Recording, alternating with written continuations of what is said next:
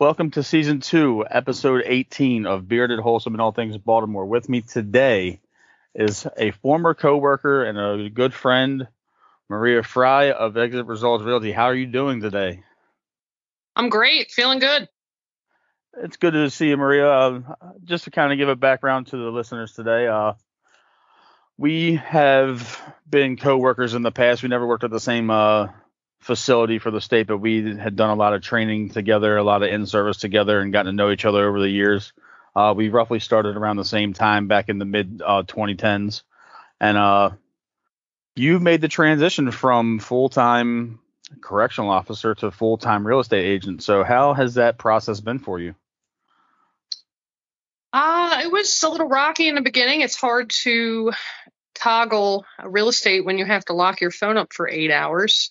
But I made it work for 6.5 years, full-time correctional officer and part-time realtor. And then last year in September, I left the Department of Public Safety and I jumped into real estate full-time, and there's no turning back. It's been nothing but going up. You know, every day is something new, and it's definitely been an adventure, but I finally found my passion, and it's much more positive than working in the prior environment. So I can imagine our profession that that we're in, that you were in, it definitely had its pitfalls, and the negativity can kind of seep in and take over. And I know that we'd had a couple conversations during our times in service training and stuff that, this wasn't going to be something that you feel like you could do forever. And you seem to have found your groove as a real estate agent. So, like, to kind of touch on something, when you were in the facilities and you were working full time for the state, was it a damper having to lock your phone away for 8 to 16 hours, knowing that this is something that you wanted to do? Was it like an internal struggle for you to actually be at work and be present mentally, knowing the job that we did? Oh, definitely. Yeah, it made it very difficult. But I did, I had to call out sometimes to deal with clients and go to closings and show homes. And I still made it my priority, especially towards the end of my time with DOC, just because I really wanted to make it work. And I know there's no such thing as failure if you keep trying. So that failure wasn't an option, and I haven't failed and I won't fail. So that's a good thing. I just know that you are a positive person. You always had a lot of positivity in our training classes, and just your overall personality and your character, just you exuded positivity wherever you were. And I know that you wanted to do something that made you happy, and putting your all into it while being locked down was probably a hard thing to do. But you made the transition right in the height of the pandemic. What was that like? It was scary. It was really scary. But I knew it was time. And I feel like, I had signs from the universe telling me it was time, and one day I didn't plan it. I just went into work one day, had a rough day, a rough hour, because I think it was the first hour I left. And I just said, you know what? It's time. I'm just going to go. I'm going to go in. I'm going to jump both feet in. And I wish I would have done it 7 years ago. So, yeah. I can imagine that was going to be one of my next questions. Was this like I know that you were part-time for the 6.5 years that you were talking about, but a lot of people, know that what we do is dangerous, and there's a lot of negativity and a lot of negative aspects to it, but there's also job security. There's your insurance, your retirement. What was it like knowing that you were leaving that behind? And I'm not saying that obviously you made a great choice for yourself, and I am so happy for you in the fact that you did that and that you're thriving. What was it like leaving that type of job security when you're now jumping in with both feet, as you said, in the middle of a pandemic and there's no safety net? Yeah, that was the scariest part of all, losing my benefits. I wasn't worried about the pay. the benefits are what kept me going in the state for the 10 years I was there. But I had to decide, if I stick it out 10 more years and retire, will I be alive to enjoy my retirement? Because I was very stressed out with the job. It caused me a lot of stress and anxiety. And when I had to step back and think about it, I decided I want to do what makes me happy. I'm 41 years old. Am I really helping people in there? I think some people we do help, but I enjoy real estate more because I feel like I'm helping more people. Not in the same way, of course, but still helping people. And, like I said, the positivity, but the benefits, they were hard to leave. They were really hard to leave. That was just, I do have that question for a lot of people that do leave DOC or just the state workforce in general, because that's a huge part of it, because we don't get paid a lot of money for what we do, and the benefits seem to kind of make up for it in a slight manner. One of the things I wanted to ask you is about your career now, being a correctional officer for 10 years, and being that you worked in a maximum security with lifers, and it was a high medium security, so you were very security conscious. You were very about your job. You were professional. You had your head on your shoulders. What's the transition like with your thought process on dealing with civilians in a professional setting, in a professional manner, as opposed to how you had to conduct yourself on the job? Was there a hard transition that you had to kind of kick some things personally to relate to people a little bit more, and to not see everything as in black and white with no shades of gray as you had to as a CO? I'm still working on that part. It's hard for me to trust people sometimes. I have a hard time with trust. But overall, I've found it actually has helped me a lot. And I do a lot of work in the city with investors, and it helps me. I know multiple agents that they won't go down to these, neighborhoods that you have, $5,000 properties, board ups everywhere, drug dealers on the street corner. They won't go down there. I'll go down there after dark. I mean, it gave me, and, I won't be stupid about it. I have, I carry pepper spray and a knife, but I've never had an issue. And I think a lot of that has to do with how I carried myself in the prison. And when I'm out here, I carry myself a certain way, and never had an issue. So I think that's definitely helped me, but it's also given me the patience that I needed to deal with certain, deals that I have that are high anxiety, because I always say, I hear some people complain about real estate deals, and I'm like, this is nothing compared to working in the prison. I mean, my worst day in real estate is still better than my best day in the prison. I can only imagine. And I just know that corrections can kind of either jade you to the public completely, or it can help you deal with everybody on a little bit of a different level. Everybody's different when it comes to how the line of work changes you. And I'm sure going into the city, I mean, you were walking, Delta, you were you were in intake, you worked lockup, you pretty much did everything in that jail. So I get it, the street's a little bit different, but I think that it kind of gives you a little bit of an extra edge compared to your competitors, like you were saying. And I'm sure the people that you work with appreciate the fact that you're willing to go pretty much anywhere to make the job work and to make the deals work in your favor and in their favor simultaneously. Definitely. Yeah, it definitely does. So now that you've kind of settled in and you've been in the real estate world for a solid year now as a full-time real estate agent, what are some of the areas that you do your most business and you help customers find their homes? Are you more centrally located to the city, or are you all over? All over the place. I mean, primarily Anne Arundel County, Howard County, Harford County, Baltimore County. I even travel out Western Maryland. So I'm pretty much all over because I am full time. So I have the luxury of going wherever I'm needed. I try to stay up to date on, the interest rates and what's going on with the market. And so far, I mean, even though it's a seller's market, it's really going great, even with buyers. So it's just really remarkable to work both sides of the deal with sellers, getting ready to sell their home, or with buyers. I work a lot with first-time home buyers. A lot of lenders I work with, they provide first-time home buyer incentives. So that helps them get into a house sometimes for less than it would be, actually most times for less than it would be for, first month's rent and a down payment. So I really enjoy that because, I mean, you're helping a first-time buyer. What's greater than buying your first house, Not much other than having your first kid.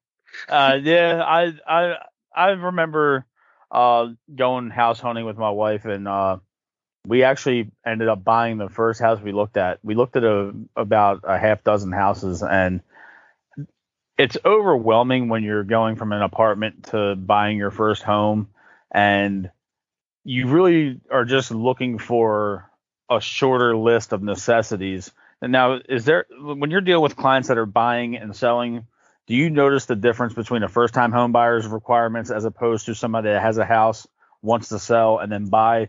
Does the list of essentials grow dramatically as opposed to somebody that's just moving out of their parents' house or moving out of their apartment into their first home? I find at first it seems first-time buyers come in with they want a lot more than they can actually get.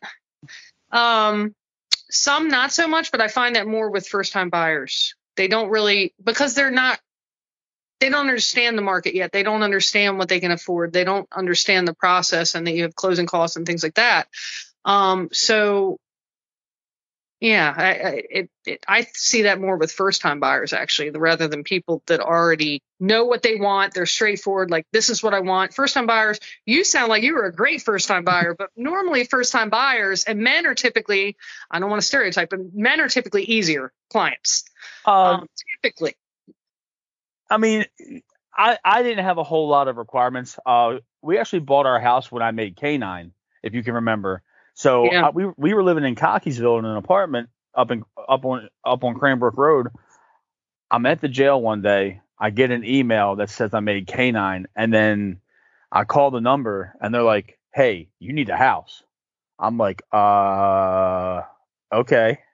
I had no money saved we had no money saved for a down payment for a house. So we literally went in and put down 0% on our first home. So we looked at a bunch of houses. We ended up falling in love with this house that we live in now. I wanted the bare essentials. I wanted central air. I wanted hardwood floors, and I wanted a decent basement for like a man cave. That's what I wanted. I didn't care about anything else. I didn't care if it was 2-bedroom, 3-bedroom. But now that I've been a homeowner with my wife for almost 8 years now our list is steadily growing on what we want our next house to be. And our first list was like 5 or 6 lines, and now we're talking at like we're in like pages in our notes on our phone. So it's a little bit different, Yeah, that makes sense. No, I see your dilemma there. I think that happens. It's so how people outgrow their house sometimes. It's like, well, I really want this, because once you've lived there a while, you realize what you really want for the next one. Yeah. Is it hard for you as an agent to kind of quell some people's expectations? Like you just mentioned that you sometimes have people that want more than what they can afford. Is that a hard part of the job where you have to kind of temper expectations so you don't not only let them down, but potentially lose their business thinking they can go find another real estate agent that can get them what they want? Is it a tough balancing act?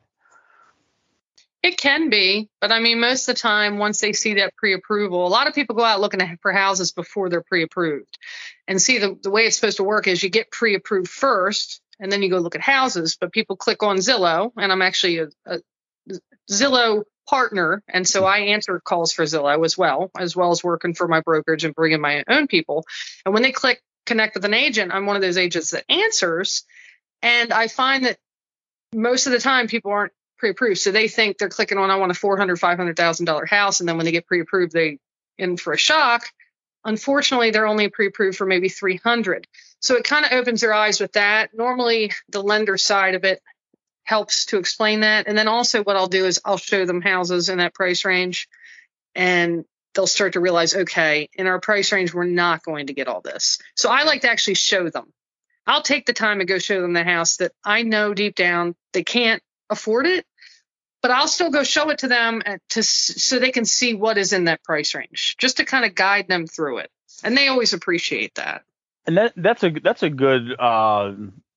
good strategy and an approach to take with people, to where you actually are hands on and you go and show them, this is what you can get. This is more along the lines of your price range where you're not going to be tapped out. Because my wife and I, we went and got pre-approved, but we sat in there, they went through our financials. They looked at our debt to income ratio, our input to output. If we had any open, debts that, weren't being paid, stuff like just the standard stuff I would expect. And we got approved for $350,000. And we were like, oh my God, we got approved for $350,000. But then when we started, talking to our loan officer, he was like, yeah, but you're talking about, with no money down, you're now talking about a $3,500 a month mortgage or a $3,200 a month mortgage. And yeah, you're looking in these nice county areas that have low taxes, but you're going to pay a lot for the house because you have nothing to put down. So we actually ended up spending half of that. We purchased our house for $175,000, and it worked out because the seller had to have a short sale because she had to move to Utah in 40 days. Nice. So she ate closing costs because she put our house on the market for $175,000. Nobody bought it, so she put it back down to $169,500. And when we put our offer in, I was like, look, we told our real estate agent, we're like, look, we'll give her what her original asking price was. Just eat the closing costs. So the closing costs ended up being the difference into what she had the house listed for at the right time.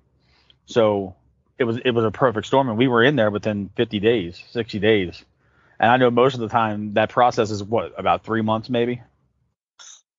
Normally from the time you sign the contract to the time you're at the closing table, 30 to 45 days. Okay. Yeah.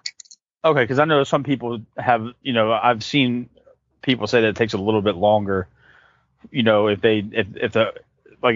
the seller has offer in on another house, that there's a contingency on whether they sell theirs before they can buy, so the process takes a little bit longer.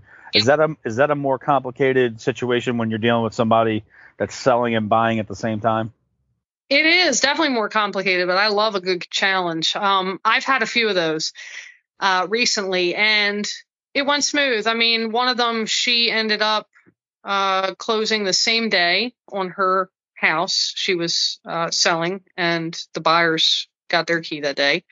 And then, yeah, I mean, it happens all the time, especially, that's why a lot of people aren't selling right now, because they're like, if I sell, where do I buy? How am I going to get into a home? That's how you get into a home. You put the contingency in there. So it's still doable. But yeah, I mean, it takes longer. It can take 2-3 months. Absolutely. But it's worth it to all parties. Some buyers aren't in a rush to get in, and the sellers hurry up and find a house. And like you said, it creates the perfect storm. So it definitely works for people. I would imagine that's a tough situation right now because, we've contemplated looking for a bigger house because we want to expand our family, and we feel like we're starting to outgrow it, the house that we're in. I have a little bit of an emotional connection because this is our first house we purchased as a married couple. We brought our daughter home here from the hospital. So there's a lot of sentimental attachment to the house. And sometimes I feel like I put a higher value on what my house should be than what it might actually be.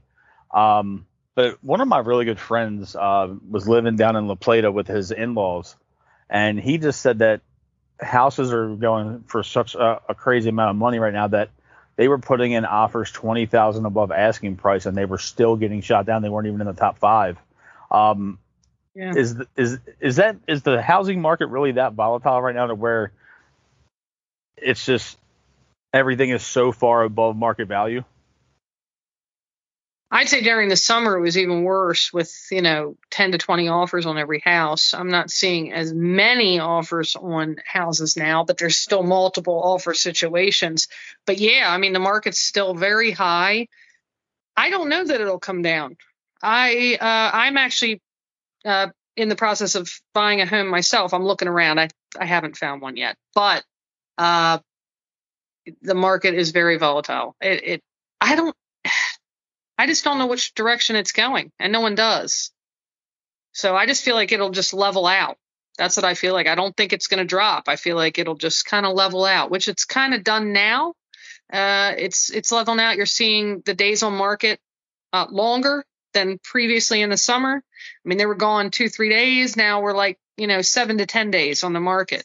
So it's definitely taking a different direction, but it's slow going. So I wanted to ask you, that was cool that you brought it up. Now that you're in real estate full time and you're a realtor, what's it like having to do it all day for other people and then you're in the process of looking for it yourself? Do you ever feel like a sense of burnout that, oh my God, I do this all day long and now I want to move into another house myself? Does it kind of like exhaust you in the process mentally of just like looking for something for yourself? No, it actually helps me because while I'm on there looking for clients for houses, I come across houses that might suit me. But I'm not in a rush. So I have a house. I own it already. I'm not in a rush at all, but I live in a city. I live in not a great neighborhood. And I actually just had an incident with Squeegee Boys. Oh, lovely. A few days ago. Pretty bad incident. It's an intersection that I have to go through every single day, multiple times a day. So I would like to get out of here, but it's not, again, the prison helped me handle myself in that situation. So when I can, I will. But no, I don't get burnout. I love it. I really genuinely love what I do. And the sense of freedom and just being able to make my own schedule and attend, different work functions. I mean, my brokerage is constantly having work functions and where you mingle with people, and it's just great. It's really uplifting and positive, and I needed it. Speaking of your atmosphere at work, obviously we both know where you came from in terms of the atmosphere. What was it like for you to settle into the atmosphere of an office setting where you're not in combat boots and a uniform, and now you're in civilian clothing? You're in a controlled office setting where probably 99.9% of the other people don't have your life experiences, and this is what they've been doing full time for the longest time that you can think. What was it like settling into the atmosphere and letting that tension and that anxiety go? It definitely took some time. But I mean, overall, it was fine, I guess, because I did so long part-time.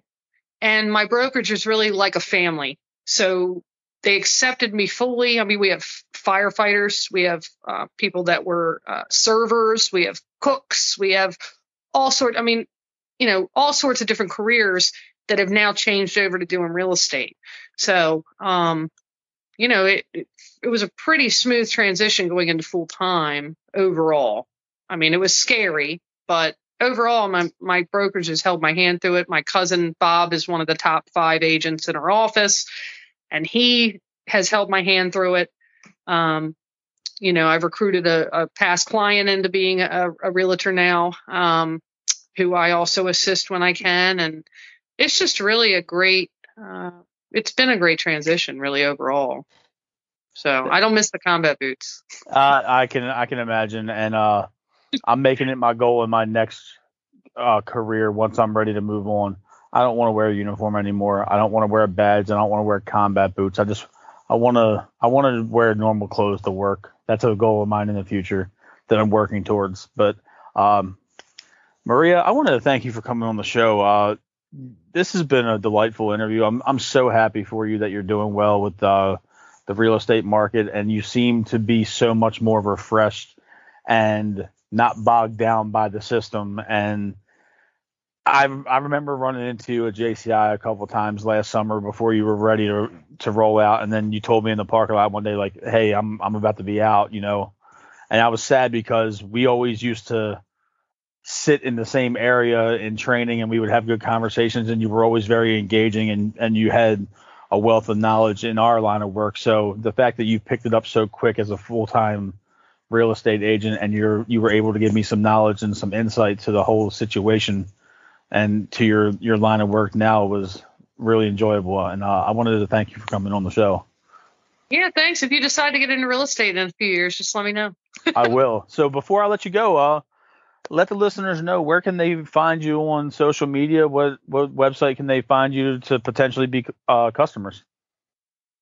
So I'm with Exit Results Realty, and my website is maria.frey, Frey, at servingcentralmaryland.com. And that's my website, and Facebook. Unfortunately, my Facebook got banned. So shocking. Back about a few months ago. So I made a new one, but my business page is attached to it. So I lesson learned on that one. But now I just have my Facebook. You can find me, Maria Frey, Frey. So yeah, I stood up to a scammer. Okay, and I got banned. I remember you posted the screenshots before you got banned. So I tried to do good and I got banned, but it's the algorithm. So, oh well, what can you do? Make a new one. Well, I hope that you have a good rest of the night. I know that you said you got some business to attend to, and it's great catching up with you, Maria. I'm really glad that we got a chance to sit down and have this interview. Thanks, man. I really appreciate that. You too. All right. Have a good night, Maria. You too. Thanks.